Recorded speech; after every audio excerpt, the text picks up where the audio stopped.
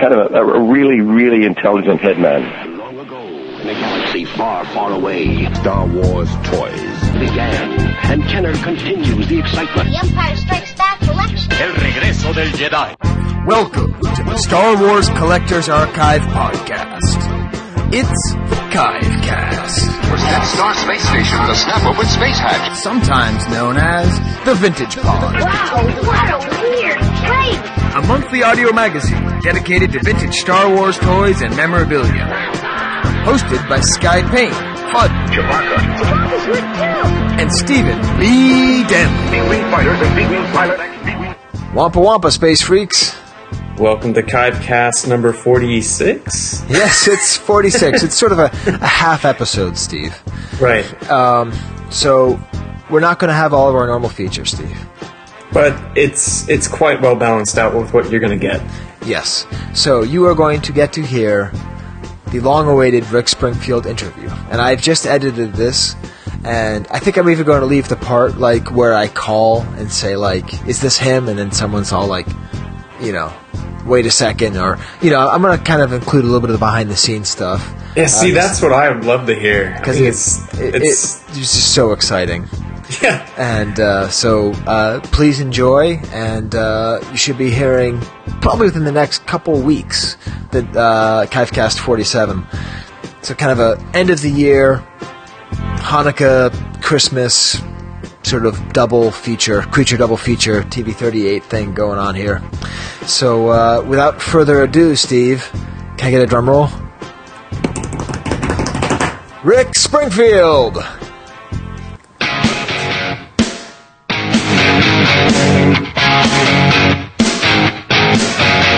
My so-called friends all quit without a kiss goodbye. Everybody thinks I'm a creep, and so do I. Check. Hello? Hello, is this Rick Springfield? No, it isn't. Who's calling? This is Sky Payne. I'm calling with a Star Wars project that we're working on. Okay, hold on 1 second. Thank you so much.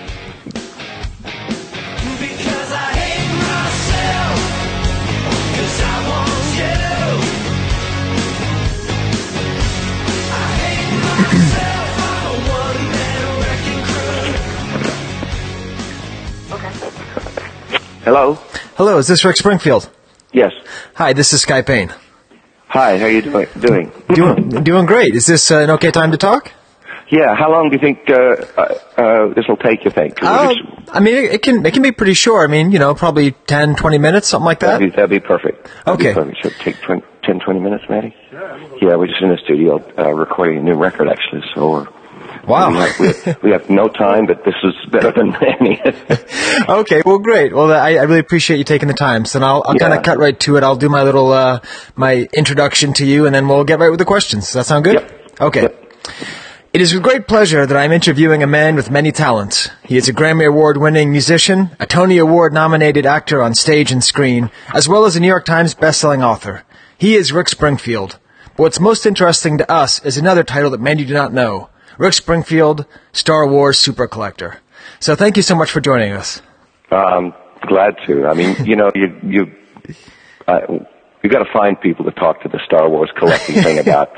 Sometimes, you know, they'll be totally into it. Other times I'll be talking and I'll see their eyes slowly rolling back in their heads. So you got to be careful who you pick, you know. Well, you definitely picked the right people now. Because, I know. There was actually, I'm a big Titanic fan too, a Titanic collector, and one of my friends just went on the cruise. I have actually the lifeboat plaque from the number 2 lifeboat. Wow. Because I collect other stuff too, but the Star Wars stuff was really where it started, because I was just, you know, I actually just started collecting the toys in my late 20s, and I was kind of too old to pull them out of the package and play with them. so I just, you know, kept them in the package and stuck them in the cupboard, and that happened to be what made them worth money afterwards, was if they're still in the package. Right, so that wasn't like an instinct of a collector. You just wanted to have the toys, and you just wanted to... That was your way of playing with them, I guess. Yeah. I wanted the toys. I've always loved toys. I was a toy freak, and I love the packaging. And out of the packaging, they kind of look, well, kind of dopey. So, Right. so I thought in the packaging they look great, and then once they started going up in value, then I started to really get into it and started to collect some of the super rare stuff. Right. Well, that's great. What I love, and I've read your book, by the way, late at night. It's a great read. I recommend it to everybody. And what I like is you talk about there's a Star Wars story in there, right? Yeah, there's a couple Star Wars stories, and there's some about collecting. But I also like you talk a little bit about how you've sort of struggled with depression through your life, and you use a Star Wars metaphor in your life. And I want you maybe, if you wouldn't mind expanding on that, because I think a lot of us have felt that way. You refer to your inner demons as confronting Darth Vader. And yeah, I call my depression Mr. D, and it's very similar to that's the dark side of all of us. So right. I've only actually ever met like one or two people that have ever said, no, man, I've never been depressed. Right. So, and I think they're lying. So, putting it in the book, I was a little unsure about it, but it's a truthful thing for my life. I still battle with it, and right. I think there's a lot of truthful things said in the original Star Wars movies. You do or do not. There is no try. All that kind of stuff. I've always been very in tune with a lot of my philosophy, which kind of really started with reading Think and Grow Rich, the Napoleon Hill book, which is the first real the first book on positive thinking or on seeing your destiny before you reach it, which I'm sure George Lucas has read, and I'm sure most writers have read it or right. books like it, because it's the basic philosophy of the good side, Right. Yeah, and fighting your inner demons. I really like that, because I related to that myself, because it's great dealing with father issues or with your own dark side or your lust for power. So I really like that. And it doesn't really matter, like what I realized in my life too. It doesn't matter how much you acquire or anything like that, or because the joy of that is momentary, and in the end, it's still just you going to bed at night and right. with your shit, so you have to. Nothing changes except inside yourself. Right. And another thing that I like, it wasn't in your book, but I saw it online. You actually made some toys yourself. Is that correct? When you were younger? Oh, you mean as a kid? Yeah, well, I mean, I remember looking up, because you had a giveaway on one of your cruises, because you do cruises, right? Oh, the Star Wars, yeah. I have to tell you, I almost went on that cruise just to try and win that, because it's very rare. And while I was writing Working Class Dog, we had Jesse's Girl and Love Is All Right on it and everything, and I was really starving. I had no money, and so I've always loved art. Doing stuff with my hands. So I started making clay figures and sticking them on mirrors. And I'm a big sci-fi fan, so I started out with the Robert Heinlein.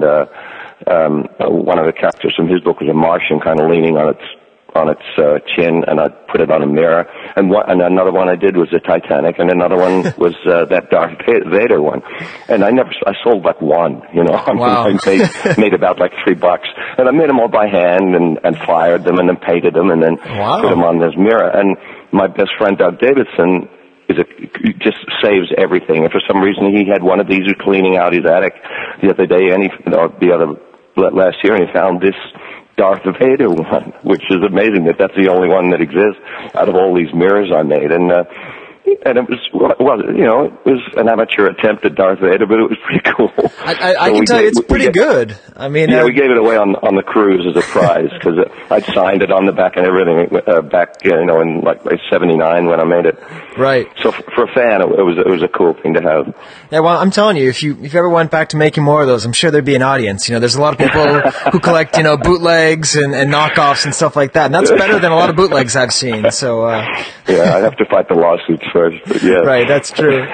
And also, because the way that actually you came to my attention, is we host a podcast just for vintage collecting, and there's this amazing picture on your Facebook of you holding a headman, an Uze headman. And first, I love the picture because it reminded me of the Lee Harvey Oswald picture with the in the backyard with his rifle, and I was like, everyone's like, is that real? It can't be real. How does Rick Springfield have that? And so I was like, it's real. It must be Photoshop. Right. You look at the shadow. But yeah, right. I know it's pretty awesome. That's been my the one I've looked for years, and for I mean, it's so rare, it's not even in the movies. So right, I don't know why, but because it was so super rare, I was a big Gladiator fan as a kid. Okay. I made one of the things I made as a kid was a whole Gladiator outfit for myself because they didn't have them when in the 60s when I was a kid. So, right. So the sword and the shield kind of really attracted me, although it's really bizarre for a space guy to have a sword and shield. So that was part of it. And I loved the whole cheesy backdrop, and I put it out to Tom Derby. Right. I said, dude, I knew there was only one that this collector had, and I said, if one ever, please, you there? Yeah, I'm here. Yeah, sorry. It's okay. If one ever comes up, please contact me. And after I asked him this, he emails me and said, you're not going to believe it. One just came in to be graded, and are you still interested? Wow. So it's really I have a bunch of the more rare ones in a glass case in the living room. I'm not really one of those guys that puts them all over the house. First, my wife wouldn't let me, and secondly, it doesn't really go with our house. But the only one sitting out is still Headman, and I look at it all the time and get a thrill, and it was absolutely worth the effort and the waiting and everything to get it. Well, that's great. Yeah, it seems like the ones you wait for the most are the ones you appreciate the most. Totally. And on our podcast, we do this thing, we just kind of lightning round, and we always ask the question, if your house were burning down, what one item would you save? Well, reading your book, you actually had something like this happen. Could you tell us the story? I did. I live in Malibu, and there's fires are part of the deal of living here, and there was one coming over the crest, and the cops were driving up and down saying, please evacuate. Wow. The fire on its way. So my wife's putting all the family photos and the videos, and the real the animals, all the real stuff you put in there. And she comes out and says, what the hell is a big cardboard box doing in my car? And I said, well, that's my really rare Star Wars stuff. Right, can't be replaced. Yeah, it's I mean, leave the animals behind, but I got to take the Star Wars stuff.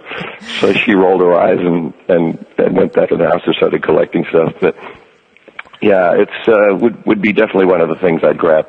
Right. So, do you think the Headman would be the one thing you'd grab on your way out, or would it be some other item? Of the Star Wars stuff, Headman would definitely be. I mean, I've got, I have a bunch of other things. I've got the three, a set of the three double telescoping guys, right. Darth, and I have the only version of the Italian Boba Fett. Oh wow! We talked about that. I didn't know you had that. Wow. Yeah, and which I mean, I can mention that to you, and you go, oh, I know that one. I mentioned it. The Italian ESB Fett. Oh my goodness. Yeah, exactly. I've tried to tell other people that, and they go, that's really interesting, Rick. So, what are we going to have for dinner tonight? So it's really fun to talk with collectors because they get all that kind of stuff.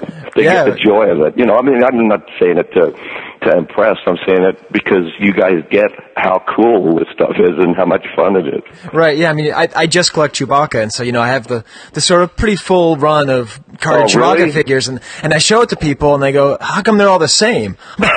This isn't the same. Look, it's got the transition sticker. They're not all the same. They're all drastically different. This one's got the green crossbow. Exactly. They're all so different. Yeah, it's pretty funny. I mean, I've met a couple of people who are fanatics, but when you run into one, it's a lot of fun. I can hear you whispering. Yeah, it is. Now, obviously, Headman wasn't in the movie. Do you have a favorite character from the movie? Probably Boba Fett, I guess. He was just so cool. I mean, he was just he was kind of the Clint Eastwood of the Star Wars guys. He didn't speak much, but right. he looked awesome. Right, yeah. Maybe too, because you're from Australia, right? Mm-hmm. So it seems almost like an Australian kind of, I don't know, outback. Yeah, but they actually ended up using a New Zealand guy for it. That's right, yeah. Which is pretty wild.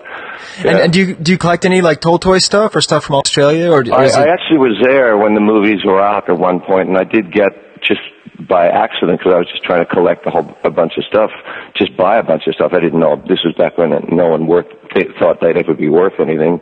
Right. I don't know, was it Yak Face, or one of the ones was only right. put out, the Tri-Logo Yak Face or something, I think, is one I picked up in Australia just because I hadn't seen it in America. So I said, I'll get that while I'm here. Oh, that's a great story.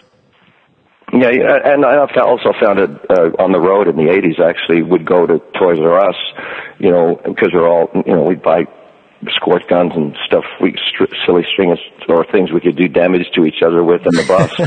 and I'd always look around the back shelves, and I found actually a sand crawler and paid about $4 for it. And, wow. The remote control sand crawler in the box, and I still have that. That's a rare piece. Wow, that's great. So you sort of have one area to display, and then maybe a storage area with the rest of it? Yeah, I got a storage area that I have. I was actually thinking of, because I have a bunch, not another bunch, but I've really focused on the really super rare stuff now. That I was thinking of. Before I just started collecting everything, and I don't have any of the new stuff. I only have all the stuff from the 70s. So I was thinking of maybe it's all the stuff you need. Yeah, I think of selling some of the, like the Ewoks and all that stuff that I'm not really into.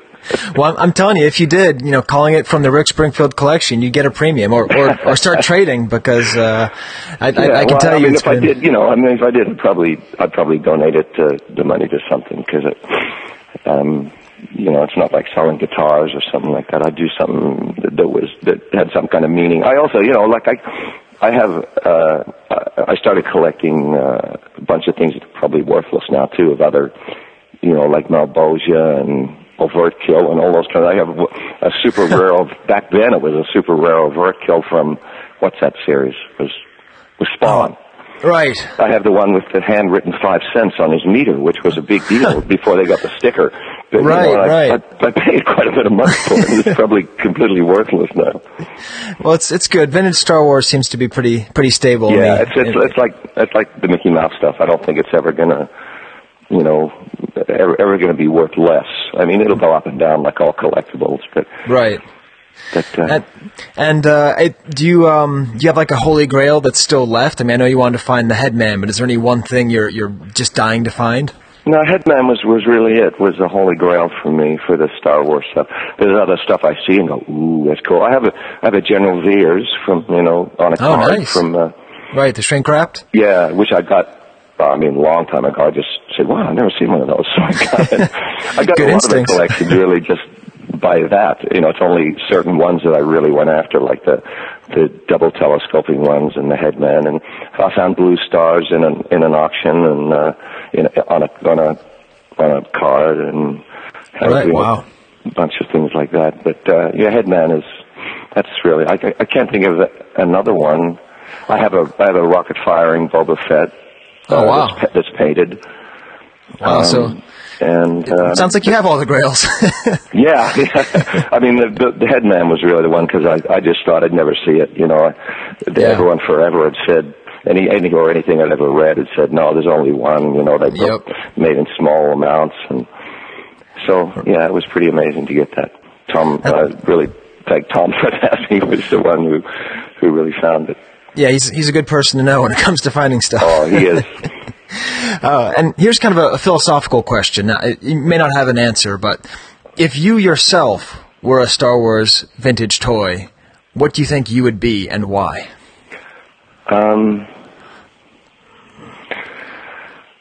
Well, it usually takes a while to answer this question. Yeah, but I'd probably be Yoda fun. because he had all the answers, and I've always wanted to have all the answers.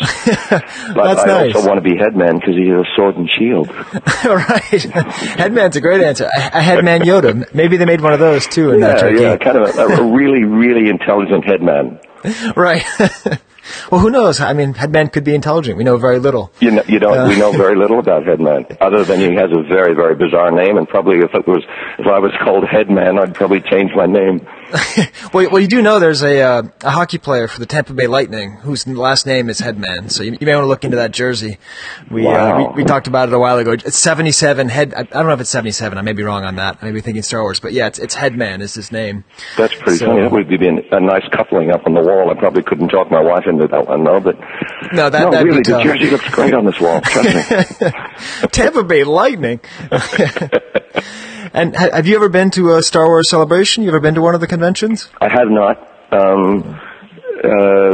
mainly just from like time constraints and stuff like that. But I did think to go a couple of times years ago just to look for scour through, see if you can find something rare. But I figured there's so many guys in front of me on that I wouldn't stand much of a chance. So to really, you hear the stories of guys finding double telescoping Darth Vaders for $5 and things like that. But I've always seen people buy amazing things. I'm always the person right behind them, but it's still worth seeing it, to be honest. It's definitely you should maybe like plan a concert in Orlando right around that time and just happen to show up and go to the room sales, because that's where all the rare stuff is after hours. And is it really?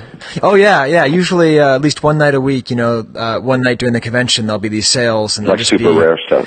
Yes, a lot of super rare stuff. Some of it's just people bringing extra things, but we're going to be also having a party for the Star Wars Collectors Archive, and we'll be playing some Rick Springfield there to be sure. We actually plan on playing a game called Pin the Shield on Headman. So it's like pin the tail on the donkey. No, that would be a game I'd be into. Yeah, well, that's the game we're going to be playing, and if you have any particular song you'd like us to play while that's going, just let us know, because it's going to be something. Nothing comes to mind, but yeah. Well, I always loved How Do You Talk to Girls? That was like my theme song in high school. We all had that problem, I think. I certainly did. Yeah, how do you talk to girls? Well, great. You start playing guitars. Right, exactly. Every Saturday night with the boys, listening to the radio, big, we crank it just to hear the noise. Well, I guess my last thing I wanted to say was just sort of on behalf of your fellow Star Wars collectors.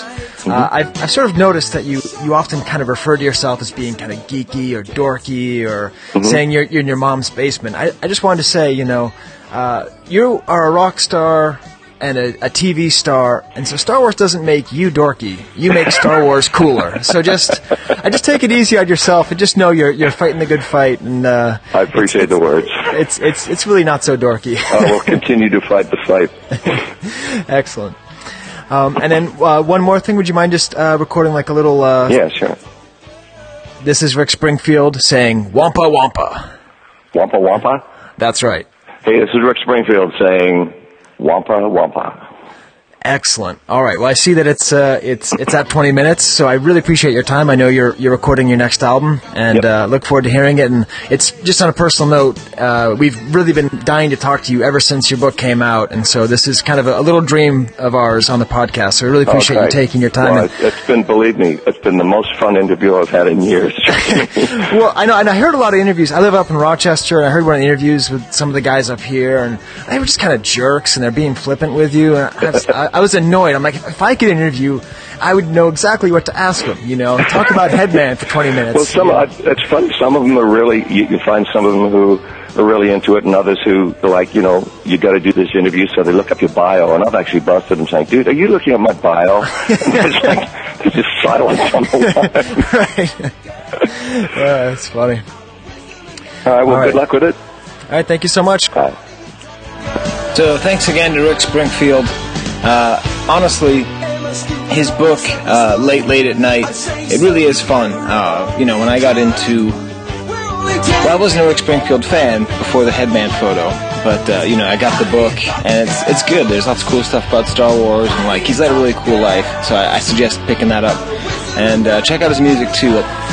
We always do Jesse's Girl, because everyone knows that. It's kind of a funny clip, but I've tried to play some other songs on there, so you know that he's more than just than his most famous song.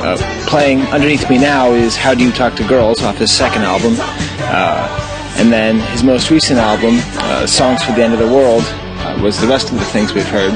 And the songs I Hate Myself and Gabriel. And for long-time fans will know I had to really restrain myself from not telling the story about how Steve initially heard Mr. D as Mr. T.